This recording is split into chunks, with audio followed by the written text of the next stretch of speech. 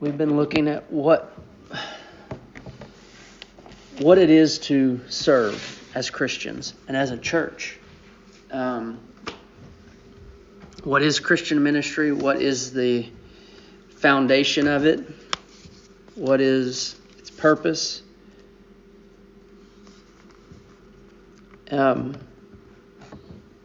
Just thinking about the last couple times that we've gotten together, we've really been laying a foundation for what it is or why we serve, why we give of ourselves in ministry as individuals and as a church. And here's what I want us to sort of think about as we look backwards, and that's a Christian has been miraculously and divinely recreated in Christ for the purposes of Christ. So a Christian isn't just someone who's going to heaven because they trusted in Jesus or believed on Jesus, but a Christian has been divinely and miraculously recreated in Christ for the purposes of Christ in this life and the life to come. We talked a lot last time we were together about being created in Christ Jesus for good works. Ephesians 2 verse 10. We have been, those who are in Christ, the church, created in Christ for good works. Created in Christ. Now, that's not created in the womb. This isn't talking about being created as individuals. All people have been created by God, but the church has been created in Christ. That's hinting at the new birth, right? That's hinting at being born again, being born a child of God, John 1, John 3. Or we might use from Titus 3, which was another passage we looked at last week, to be regenerated, made new. We also looked at the idea of being a new creation in Christ. We really hammered hard on this verse 2 weeks ago when we were together. Let me just read it. You don't have to turn there. But this verse from Titus sums it up really well. What Christianity is, what it is to be a Christian. It's in Titus 2. It says this: Jesus Christ, who gave himself for us to redeem us from all lawlessness and to purify for himself a people for his own possession, who are zealous for good works. There's so much in that verse. Jesus Christ, who gave himself for us to redeem us from all lawlessness and to purify for himself a people for his own possession, who are zealous for good works. That's Titus 2, verse 14. I think it defines the work of Christ, the will of God, the point of the church, and what is taking place for all eternity in Christ very, very well. But notice that these people are zealous for good works. We also talked about, so that's created in Christ. We also talked about being made alive in Christ Jesus. Notice the similarity. Created in Christ, made alive, or for good works, made alive in Christ Jesus. You go and look at Ephesians 2. It says we're dead, but God made us alive together with Christ. We're dead in our trespasses and sins. Was it last time we were together we talked about bad tree and good tree? I think it was. That before we're in Christ, created in Christ, or made alive in Christ, we're bad trees. And Jesus makes it very clear what kind of fruit do bad trees make. Bad fruit. And so what he's doing in redemption is taking bad trees that make bad fruit and making them good trees which make good fruit. Made alive to God in Jesus Christ for works of righteousness or for good works. This is what God is doing. God isn't just saving people from hell, but He's making a people to be His and to do His will, which is then gathering in more people into His kingdom. So, just because we have to put this thought in there, how does one become in Christ? Because we're created in Christ, made alive in Christ. How are we to become in Christ? Faith. United to Christ or placed in Christ by faith. In Galatians 2:20, I've been crucified. Let me read it because I'm about to add something that doesn't belong there. I've been crucified with Christ. That's probably the same preposition in the Greek, in Christ. It is no longer I who live, but Christ who lives in me. And the life I now live in the flesh, I live by faith in the Son of God who loved me and gave Himself for me. So, that verse is very telling because two things are happening. We live by faith in Christ, but at the same time, Christ lives in us. I live by faith, or I have been crucified with Christ. It's no longer I who live, but Christ who lives in me. It's no longer I who live, but Christ who lives in me. I who now live in the flesh, I live by faith in the Son of God. I live by faith in the Son of God. What can we expect of that sort of life? Christ living in you and you living by faith in Christ. Christ likeness. Christ likeness. This is probably the most depleted teaching in American Christianity. The divine reality of the work of the Father, Son, and the Holy Spirit working in a person. And that faith in the person who's working in them, the faith in Christ, it is doing something. It's miraculous and divine. It is regenerating. It is reworking. It is a new creation. It's, I'm not old. That self has died and I'm now new. And with Christ in me and my faith in Christ, I'm pursuing Christ likeness. It's inevitable. Christ likeness, the pursuit of holiness, is inevitable for a Christian. What does Christ likeness look like? Here's just 4 things. Number 1, the Son of Man came to serve and not be served. Christ likeness. The Son of Man came to serve and not be served. Number 2, love one another as I have loved you. Number 3, Luke 9:23. If anyone is to come after me and be like me, he must take up his cross, deny himself daily, and follow me. Philippians 2:3. Let each one of you not only look to his own interest, but also to the interest of others. Have this mind among yourselves, which is yours in Christ Jesus. Do nothing from selfish ambition or conceit, but in humility count others more significant than yourself. What does good works look like? It looks like service, love, selflessness, or sacrifice. Now here's the key I want us to think about tonight. A Christian will be compelled to these things internally. A Christian will be compelled to good works, to this idea of service, love, and sacrifice.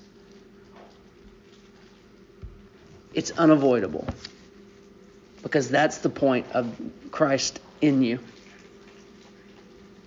So there are 3 passages. I don't know how far we'll go tonight. We might just touch on this first one to help us understand this compulsion and what it looks like to love and serve others. So what we're introducing tonight is what we call mercy ministries. Okay, mercy ministries. Sort of separated from mission or mission-minded ministry, but mercy ministry. And here are the examples that I would like to walk through, whether it be tonight and next week. The Good Samaritan. Right? There's no, the Good Samaritan. Paul in his letter to Corinth about them giving a tithe to the poor saints of Jerusalem. And then finally, James's letter speaking about faith without works is dead, and the illustration that he uses there. So let's just start with the Good Samaritan and think about that for a second and see what this looks like. A Christian will be compelled to do good works, to show love, sacrifice, and service to others because of this miraculous work of God within them. But we have to here's an asterisk for you. The level of Christ-likeness, the level of what this looks like in Christians varies, okay? Not all are the same. As you think about the parable of the good soil, and the good soil produced plants that had harvest of 40, 60, and 100. So not all Christians produce or do good works at the same level, or even love and service and sacrifice at the same level. What's the common denominator, though? Fruit, a harvest. That there is an expression of love, sacrifice, and service. That there are good fruit of good works coming from them. But it might just vary. And the major factor of that variation is spiritual maturity.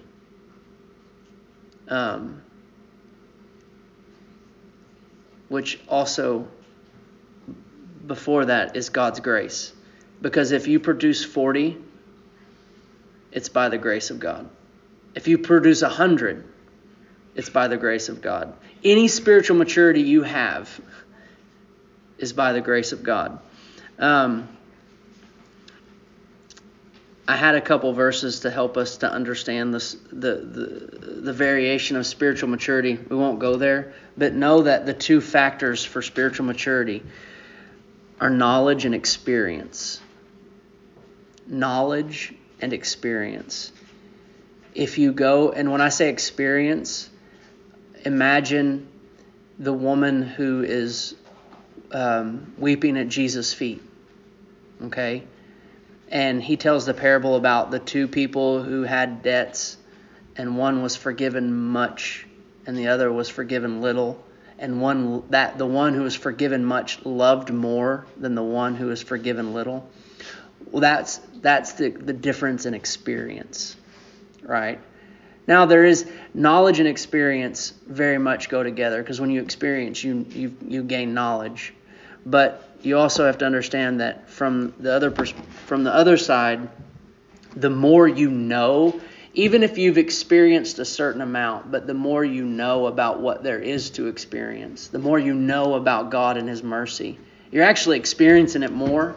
And so, like I said, they're kind of hard to split. But if you want to see that a little bit better, 1 Corinthians chapter 1 gives this perfect testimony about how Paul has seen the experience of the Colossians and in the gospel, but then how he prays and that there's fruit out of it, but then he prays that they will increase in the knowledge and the wisdom of God so that they might have more fruit and do more good works.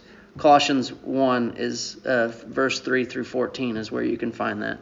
So if you just think about knowledge experience and you read through that passage, you'll see exactly what I'm talking about. And the whole outcome that Paul's praying for is that they will increase into good works for the glory of God. So people can be on different levels. God's grace and our responsibility. Work out your own salvation with fear and trembling, for it is God who works in you both to will and work for his good pleasure. Isn't that such an interesting verse? God's grace and our responsibility. Work out your own salvation with fear and trembling. There's your responsibility. God's grace.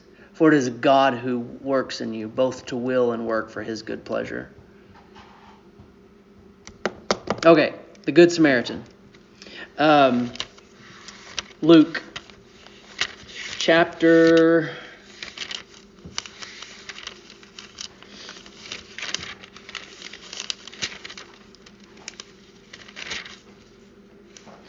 10, verse 25.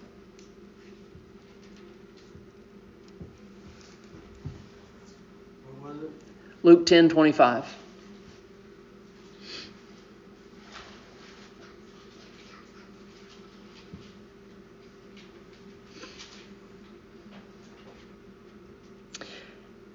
And this is the introduction leading into it, verse 25 through 28, but it's very necessary. And behold, a lawyer stood up. So someone who knows the law. A lawyer stood up to put him to the test. That would be to put Jesus to the test, saying, "Teacher, what shall I do to inherit eternal life?" He, Jesus, said to him, "What is written in the law?" So he's testing the lawyer, right? "How do you read it?" And he, the lawyer, answered, "You shall love the Lord your God with all your heart, with all your soul, with all your strength, with all your mind, and your neighbors as yourself."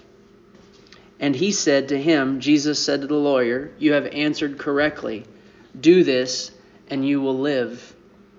Verse 29, but he, the lawyer, desiring to justify himself, said, and that's not a good thing, said to Jesus, "And who is my neighbor?"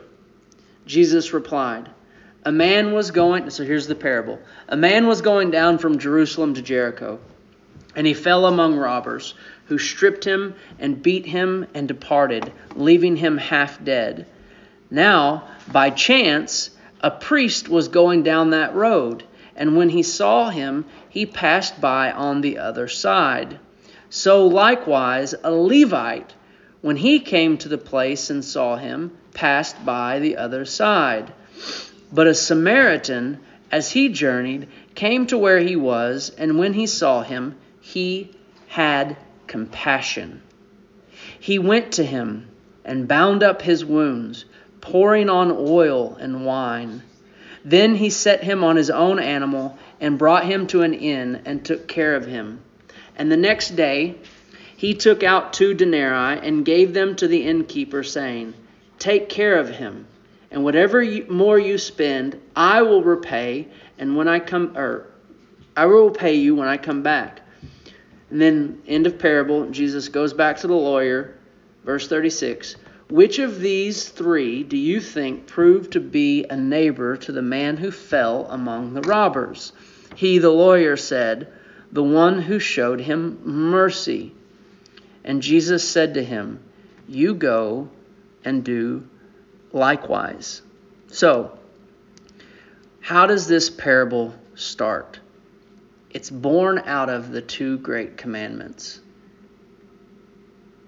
which are foundationally about love. About love. Love the Lord and love your neighbor as yourself. Now, love should be natural to us because we're made in the image of God. Love should come natural to us.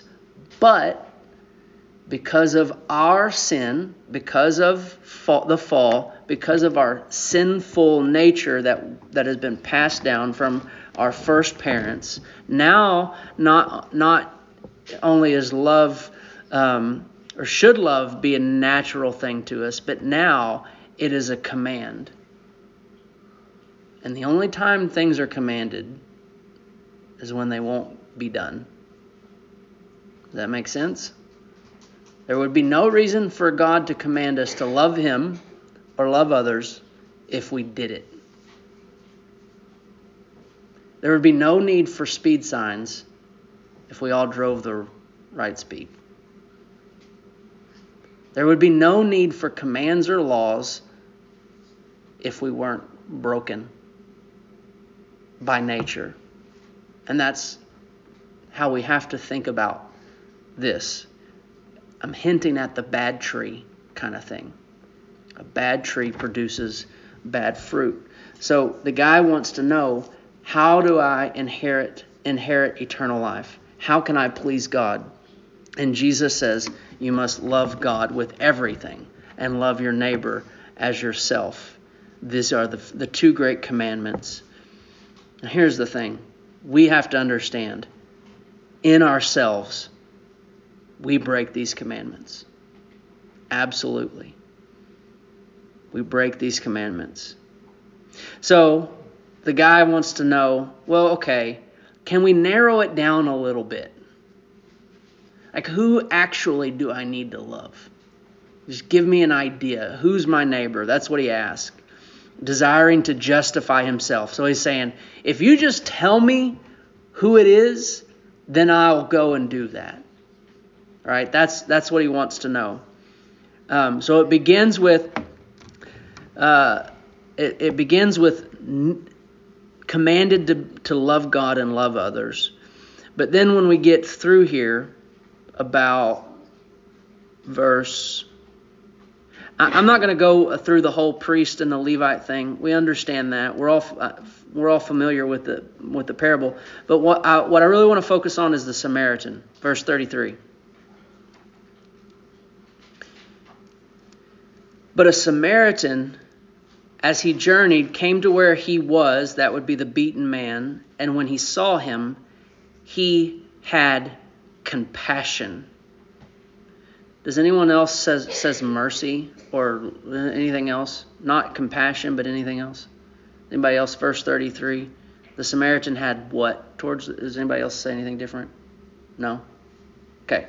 So, compassion, this is how I want us to define compassion. And this is basically what the Greek word is telling us. Literally, the word, I can't pronounce it, but it means to have the bowels yearn. And yes, I said bowels. Your innards. Like you feel it within you. What are you feeling? Mercy. He looked upon him and felt mercy within him. I did a word study of this Greek word. In Matthew, as a verb, because it's a verb in this passage. In Matthew, as a verb, it is only used in reference to Jesus. Only. Christ-likeness, right? That's what we're thinking about. I'll just look it up. I'm just going to throw these at you real fast so you believe me. Matthew 9, I'm going to say them and then just read them. Matthew 9:36, we've already talked about this on Sunday mornings. When Jesus saw the crowds, he had compassion for them because they were harassed and helpless like sheep without a shepherd. Sometimes this word is translated sympathy. Sympathy. In 14:14, it is when Jesus feeds the 5,000. They're like, he says, well, I'll just read it. He doesn't want to send them away because he feels for them. When he went ashore, he saw a great crowd, and he had compassion on them. It says he healed them. And then I think in another place, 15 is where he feeds another crowd. And 15:32, Jesus looked at his disciples and he says, I have compassion on the crowd because they have been with me now 3 days and have nothing to eat.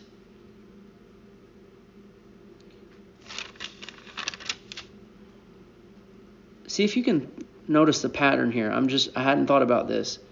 But in each of these instances, the person which Jesus is having compassion for has a problem. The crowd who's harassed and helpless, like a sheep without a shepherd. The first crowd that he fed and he healed them, so their problems were physical, more than likely. He had compassion on their diseases, their possessions, whatever it was, demon possessions. And then here he has compassion on these people because they're probably weary and hungry from being with him 3 days without food. And then let's see if this trend continues. 18:27. And out of pity for him, same word, pity, the master of the servant released him and forgave him the debt. So that's the parable of what does he call it? The unforgiving servant, where the king, after the servant who has this lifelong debt, pleads with the king, forgive me. And out of compassion, within him, that inward mercy, he forgives him all of his debt. The last one, 20:34.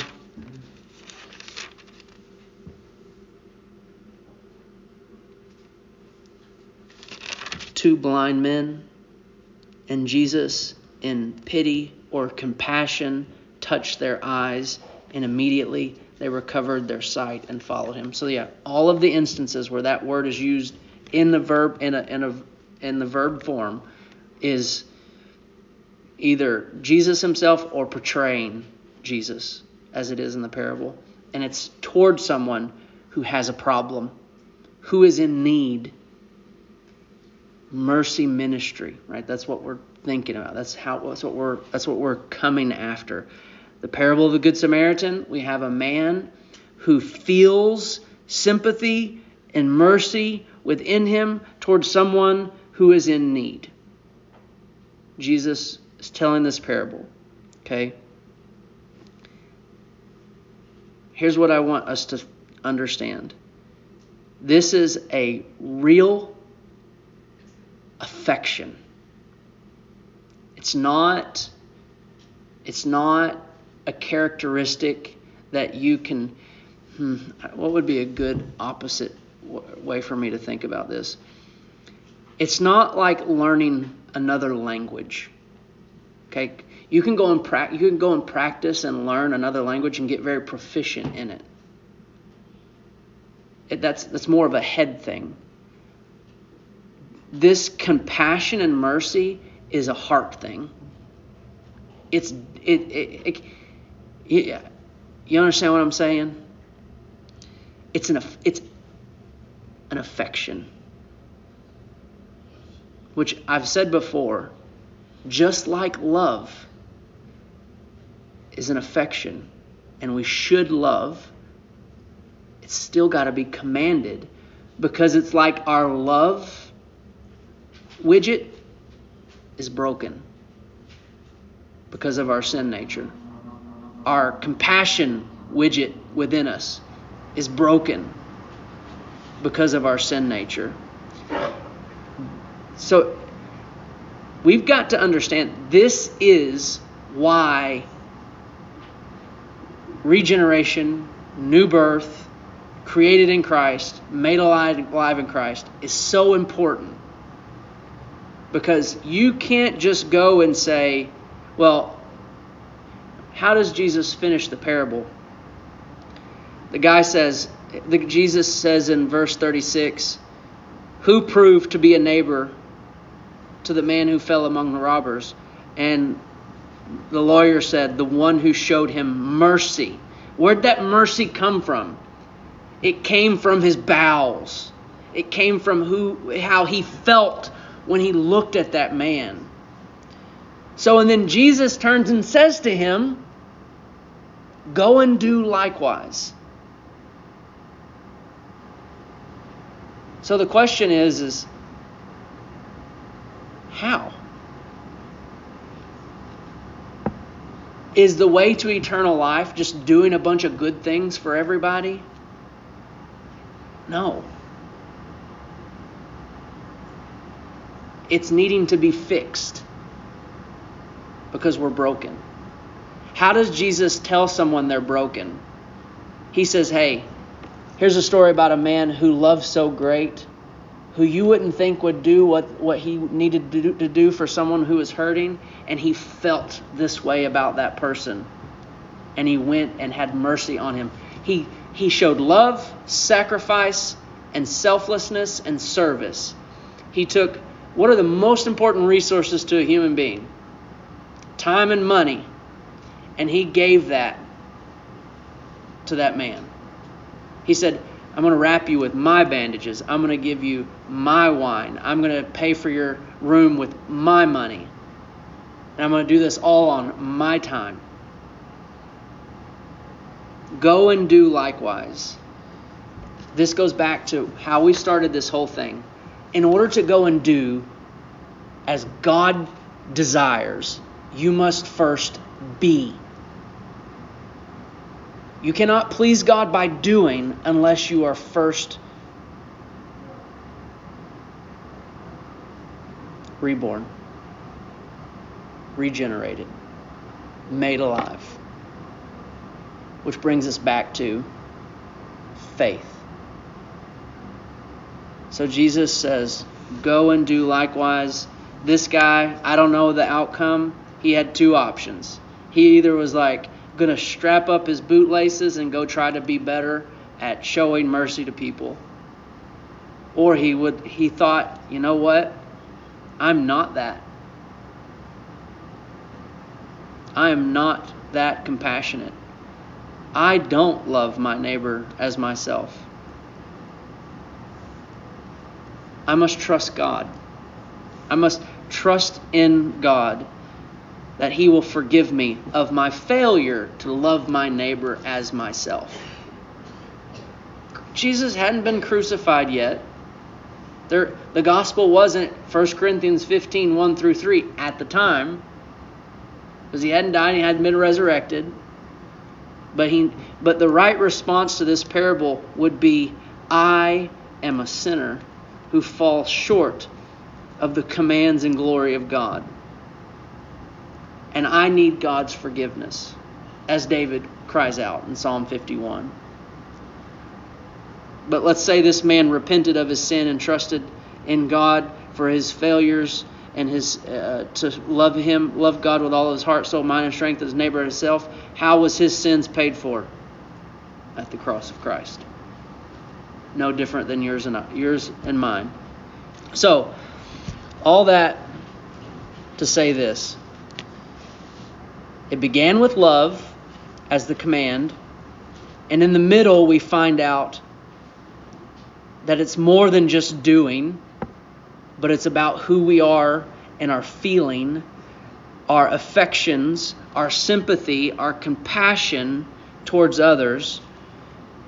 And we must understand that that only happens as we have been recreated, made alive in Christ by faith. And when we do that, we have Christ in us. That's the only way we can mimic this Samaritan. It's no longer I who live, but Christ who lives in me. I live by faith in the Son of God who loved me and gave Himself for me.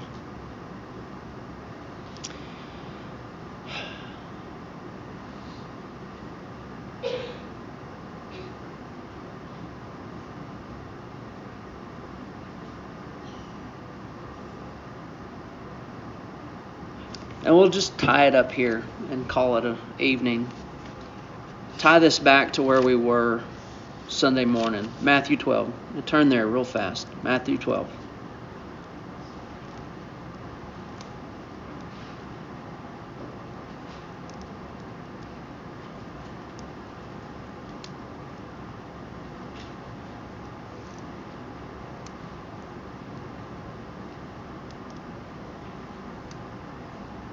Verse 7. If you had known what this means, quoting Hosea 6:6, which is the second time Jesus has quoted it in 3 chapters in Matthew. I desire mercy and not sacrifice. I desire mercy and not sacrifice. So where is that mercy found? What is God really after? Passion. Where is it? It's inside. Yeah. Mine says, I desire compassion. Right. Potato.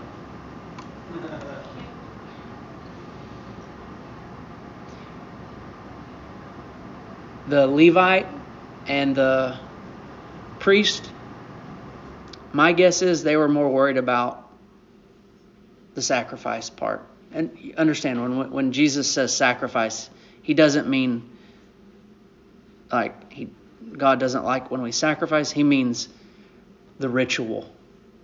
Right? I desire the internal, the truth, the internal, not what you're doing on the outside. It's been suggested that the priest couldn't help the guy because he was on his way back to Jerusalem to go do his work at the temple. And he knew that if he touched this man who looked like he was dead, he could be unclean and he wouldn't be able to do his stuff. Now, that's a little speculation, but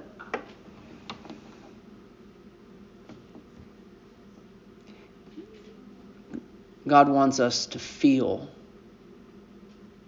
compassion and sympathy and love in the same way Jesus feels it internally, not out of obligation.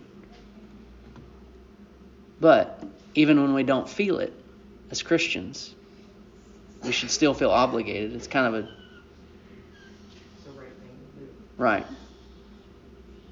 And then if we don't feel the compassion, yet we do that thing which we know we should, after we do that thing, we should probably confess our sin of our lack of sympathy and ask the Lord to help us grow in our Christ-likeness and feeling compassion and being sympathetic.